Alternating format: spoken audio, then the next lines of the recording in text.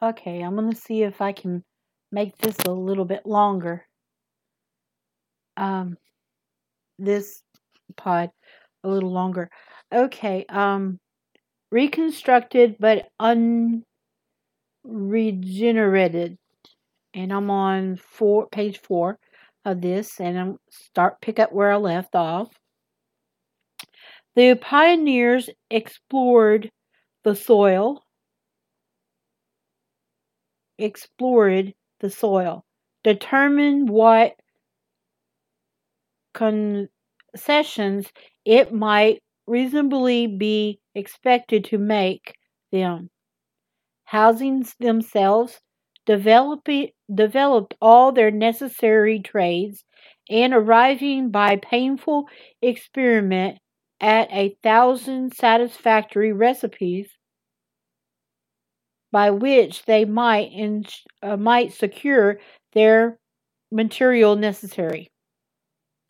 Their descendants have had the good sense to consider that the establishment was good enough for them.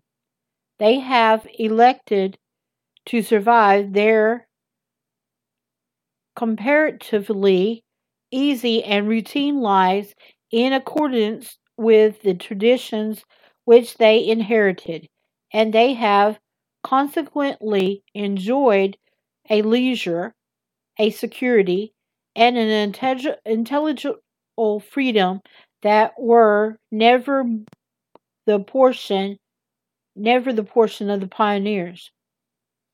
The pioneering life is not the normal life, whatever some Americans may suppose. It is not if we look for the meaning of European history, the lesson of each of the European cultures exta- ex, now extinct is in this, that European opinion does not make too much of the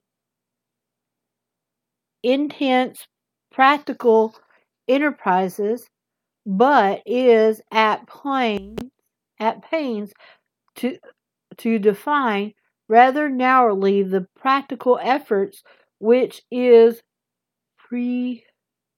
prerequisite to the reflect and aesthetic life.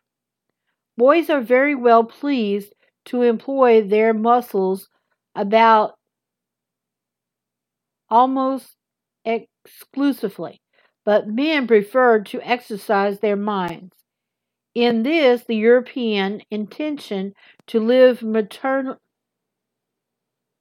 maternally long the inherited line of least resistance, in order to put the surplus of energy into the free life of the mind.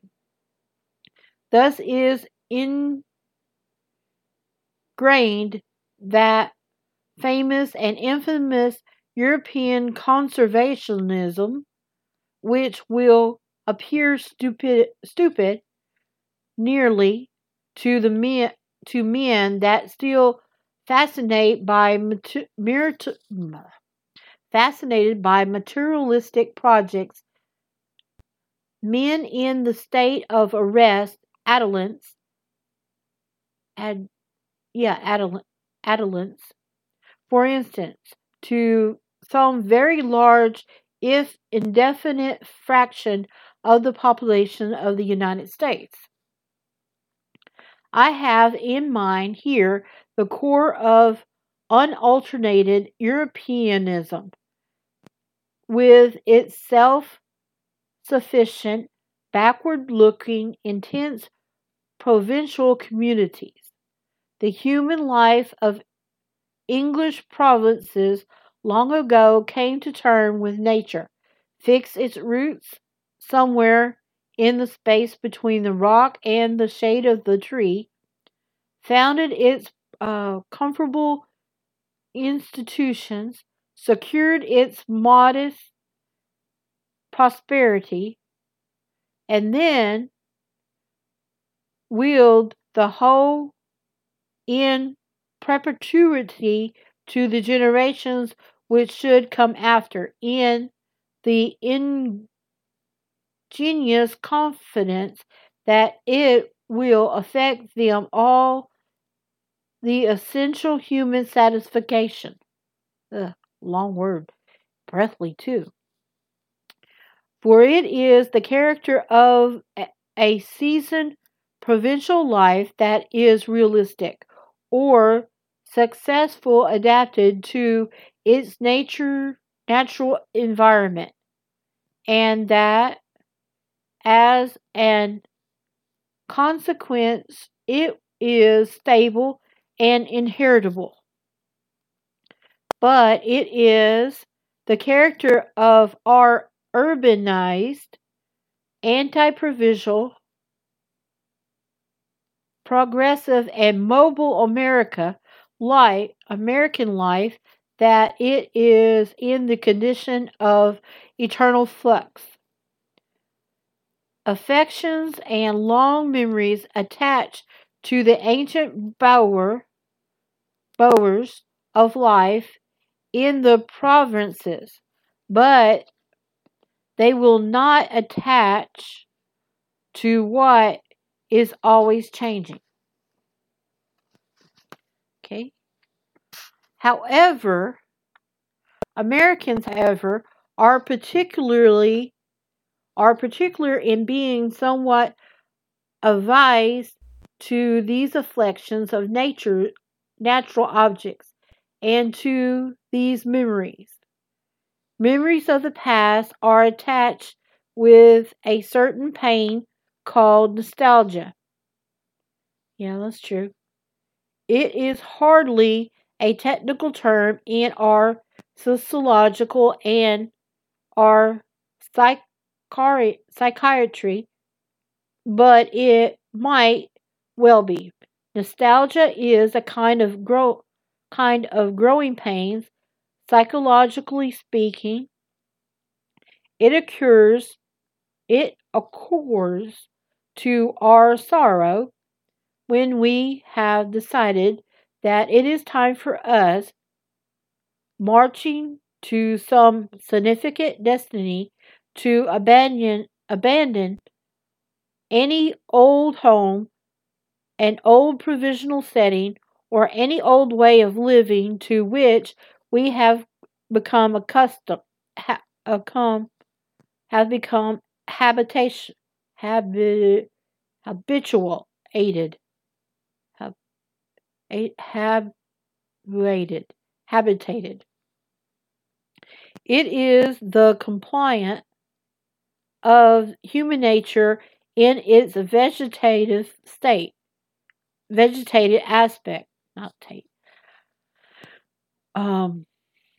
We have, when it is plucked up by the roots from the place of its origin and transplanted into a foreign soil, or even left dangling in the air. And it must be nothing else but nostalgia, the instinctive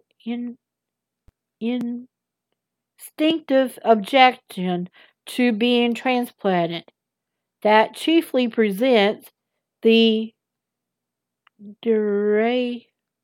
derisiation of human communities and their complete geographical disposition as the casualties of an unstable wanderlust. Oh, big words. Okay. The rationalization of our Western life is the strange discipline which individuals turn upon themselves,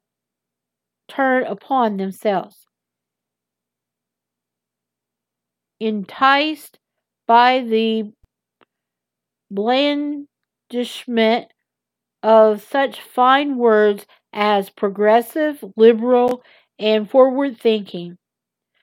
The progressivist says to effect, do not allow yourself to feel homesick. Form no such powerful attachment that you will feel a pain of cutting those loose. Prepare your spirit to be always on the move. According to this gospel, there is no rest for the weary, not even in heaven. The poet Browning expressed an ungrateful intention the moment he shall enter unto his reward to fight onward there as here. The progressive H.G. Wells has outlined very neatly his scheme of progress, the only disheartening features being that he has had to revise it a good many times, and that the state to which he wants us to progress never has any final or definition. Okay. Browning and Wells would have made very good Americans, and I am sure they have got the most of their disciples on this side of the Atlantic. They have not been good Europeans. Yeah, H.G. Wells, I know about that. Browning, I don't know that one. But I do know H.G. Wells. He's kind of be called the father of science fiction, which I like. Okay, let me get back to this. All the true progressive intents, give me a second, intents to have a program so elastic that they can always propose new worlds to conquer. If his utopia were practicable really, and if the progressive should secure it, he would then have to defend it from further progress, which would mean his transformation from a progressive to a conservative into a conservative, which is unthinkable. The gospel of progress is the curious development which does not reflect great credit on those supposed capability of our species for formulating its own behavior. Eventually, the formula may evolve as practitioners in self-torture. Give me a second. Oh, let me find it again. Eventually, the formula may evolve its practitioners in self-torture and suicide just as readily as the enjoyment of life. I don't think I'm going to make this go any much longer. In most societies, man has adapted itself to experiment with plenty of intelligence to secure easily his material necessities for the graceful bounty of nature. Okay, I'm going to stop here because I was going to make this do the 30-minute, but I don't think it, because they got some big words in here. And as I said, I hadn't done this in a while. But I'll be back here in just a minute and finish what I can.